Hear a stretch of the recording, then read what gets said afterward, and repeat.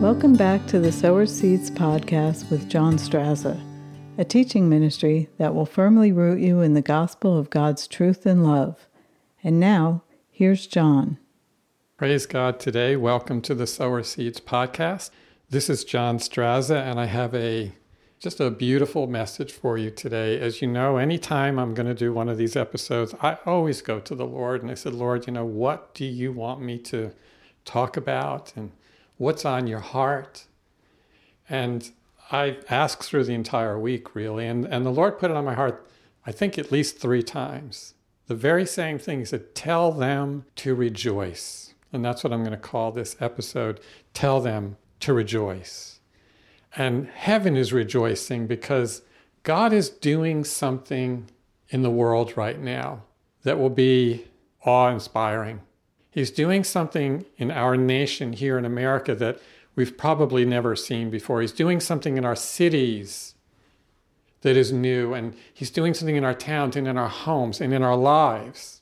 He's doing something in the world. He's doing something in the entire world that's new and that's about revival. It's about a renewing. It's about resetting some things back to the place where they should be and how God has always desired. And God is just doing something that's above and beyond our grasp. We wouldn't be able to grasp it all. And when the Lord says to rejoice, it means that heaven is rejoicing. And besides, Paul writes that we should rejoice always, rejoice in the Lord always. So this is a scriptural concept. But this is also about this right here, right now moment. This special thing. God is doing something. And I think people are waking up in the morning just knowing something is up. Something is going on. And those who are not living in defeat anyway, and discouragement and bitterness, it's those who are looking to God. They know, they feel it in their hearts that God is doing something. And that's what this is about. So tell them to rejoice. I have 2 scriptures I want to use to talk about today. They're beautiful verses. They're both in the Psalms. And one is Psalm 124, which I'd love you to see, and Psalm 126. And I can't wait to just get in there today. My job is kind of easy today. This is an easy message, but it's an important message. And when the Lord is telling us to rejoice, you got to think about that carefully. Don't just walk out of this episode and just go let everything be the same. No, rejoice. Go rejoice before the Lord. Spend good quality time with him. Rejoice. Be thankful. Show him you have faith in what he's doing. That rejoicing is a form of faith. It's a deep form of faith. It says, I trust you, Lord. This is so important. But let's look at this verse in Psalm 124. This is a beautiful verse. Had it not been the Lord who was on our side, let Israel now say, had it not been the Lord who was on our side when men rose up against us, then they would have swallowed us alive when their anger was kindled against us. Then the waters would have engulfed us. The stream would have swept over our soul. Then the raging waters would have swept over our soul. But look at this. In verse 6, but blessed be the Lord who has not given us to be torn by their teeth. Our soul is escaped as a bird out of the snare of a trapper. The snare is broken and we have escaped. Our help is in the name of the Lord who made heaven and earth. This is a powerful, powerful psalm. It's just powerful from beginning to end. It starts by saying, if it had not been the Lord, this is a place of victory. They're looking back on something. They're saying, if God hadn't come through, this would have happened, and they would have swallowed us alive and taken us apart. They would have swept over our lives. See, so David is bringing out here, had it not been the Lord who was on our side, and then he says, let all of Israel say, had it not been the Lord who was on our side, all of these terrible things would have happened. You can see in there that then they would have swallowed us alive and the waters would have gone, but they didn't. They didn't. Verse 6 says, blessed be the Lord who has not given us to be torn by their teeth. It says our soul has escaped. Because of the finished work of Jesus Christ in our life, our soul has escaped eternally and even in the temporal things that we experience here in this life, in the wars and battles we encounter. Had it not been the Lord who was on our side, we would have fallen under the whole thing. But he has not given us over to be torn by the enemy.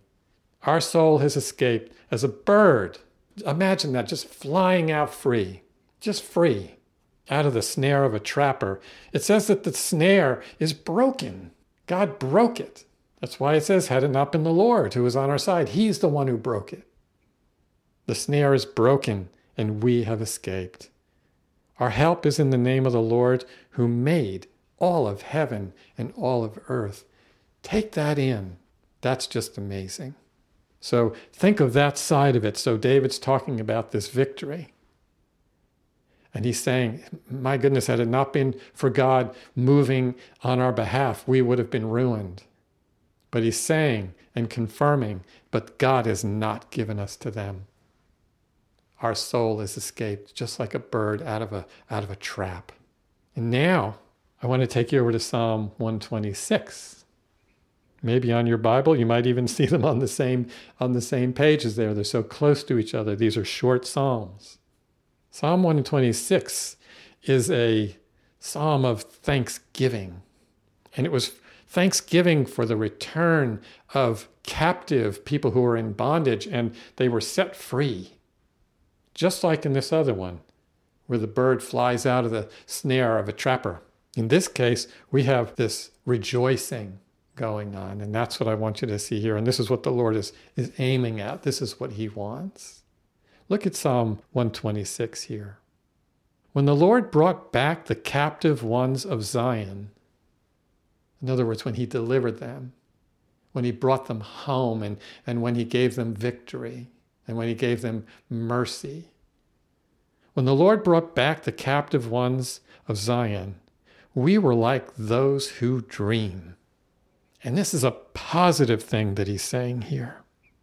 It's not a negative thing, it's a positive thing. It was just a dream, a beautiful dream. Then our mouth was filled with laughter, and our tongue with joyful shouting. Then they said among the nations, the people looking on, the Lord has done great things for them. And the writer goes on to say, the Lord has done great things for us, and we are glad. Restore our captivity, O Lord. As the streams in the south, those who sow in tears shall reap with joyful shouting. He who goes to and fro weeping in the fields, carrying his precious bag of seeds, shall indeed come again with a shout of joy, bringing his bundles, his sheaves, his abundance with him. This is just beautiful. People have been sowing, in other words, praying. That's what that means. They work and they pray and they sow their seeds of prayer. Many have been praying for this nation. Many have been praying for a family member. Many have been praying for your church or your city where you want to see God start to move. He is moving. And you're going to see great things. And you've sown into it and you've cried. You've cried because you've seen injustice. You've cried because you've seen lying and deceit. But God sees it too. We said that in the last episode. He sees everything. And here today, he's saying, tell them to rejoice. But I just wanted to let you know at the end here, he who goes to and fro in the fields weeping shall indeed come again with a shout of joy, shall reap with joyful shouting. In other words, you're going to rejoice. And the Lord's telling you in advance, tell them to rejoice. This is so good. Look at the first verse. I love this. Look at this first verse. When the Lord brought back the captive ones of Zion, we were like those who dream. This is like a dream come true. That's what he's painting the picture of here. This is a really good thing. Then our mouth was filled with laughter and our tongue with joyful shouting. And I love this. It says, they sent it among the nations, because you know how the Lord says, I will prepare a table before you in the presence of your enemies? That's what he's doing. That's Psalm 23. And it says here in verse 2, they said among the nations who were looking on, the Lord has done great things for them. And then he goes on to say, yes, the Lord has done great things for us, and we are glad. And he just continues a prayer by saying, restore our fortunes, restore our captivity, bring us home, O Lord, and bring in the water into our land and engulf us with your presence. That's what he's saying. He's saying, let the water come in as if it was going over dry ground and just nourishing it again. And the seeds that were sown start to grow again. Tell them to rejoice. If you are living in faith, if you are one who trusts in God, if you are one of this remnant of people who will stand in spite of what they see, then rejoice. This is for you. This is for those who really wish to trust God right now, in spite of what you see. Rejoice. Tell them to rejoice. This first verse in Psalm 126 just keeps coming back. When the Lord brought back the captive ones of Zion, we were like those who dream. Picture that. Our mouth was filled with laughter. Picture that. The tongue with joyful shouting. Picture that. Imagine it. Hope that. The word hope really means to picture and imagine something. Faith is the substance of the things that you hope for. Picture it.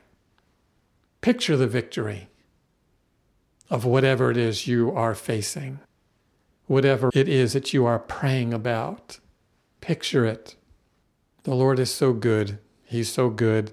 I believe that this is what he's trying to tell us today. Rejoice, because sometimes in just rejoicing, we're showing God that we just believe in spite of what we think we see, and that he sees something far greater. Heaven is rejoicing. This is such a beautiful thing, and he's telling us to rejoice. We started out today by saying, had it not been the Lord who was on our side. In other words, they had this victory, and it seems like they've just come out of it, and they're like, whoa, boy, had it not been the Lord who was on our side. Now may all of Israel say, had it not been the Lord who was on our side. This whole thing would have just swallowed us up. But he goes on to say, blessed be the Lord who has not given us to be swallowed up by these people, by these circumstances, by these problems. And in Psalm 126, he's painting the picture that we began to rejoice. We began to see that we have this massive victory, and it's like a dream to us. But it isn't just a dream, it's real. But it feels like this beautiful dream. And I think what the writer was trying to say there is that this was the dream of their heart. We are like those that dream.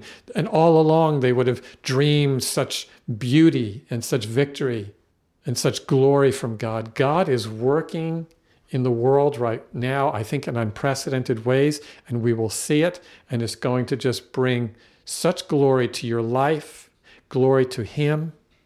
It's just going to be beautiful. It is beautiful. It's already beautiful. God is doing wonderful, wonderful things.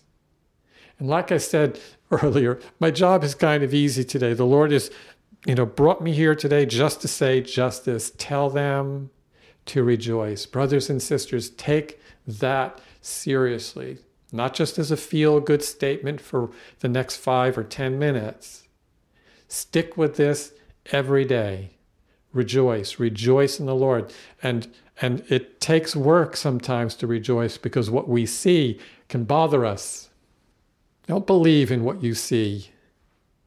See what you believe. And what I mean by saying that's something that a great evangelist said. Don't believe the things you see. In other words, a troublesome thing you see out there that's telling you you're defeated, don't believe that. See, in other words, imagine hope in what you believe. which in the broadest picture is God. You see God in your heart.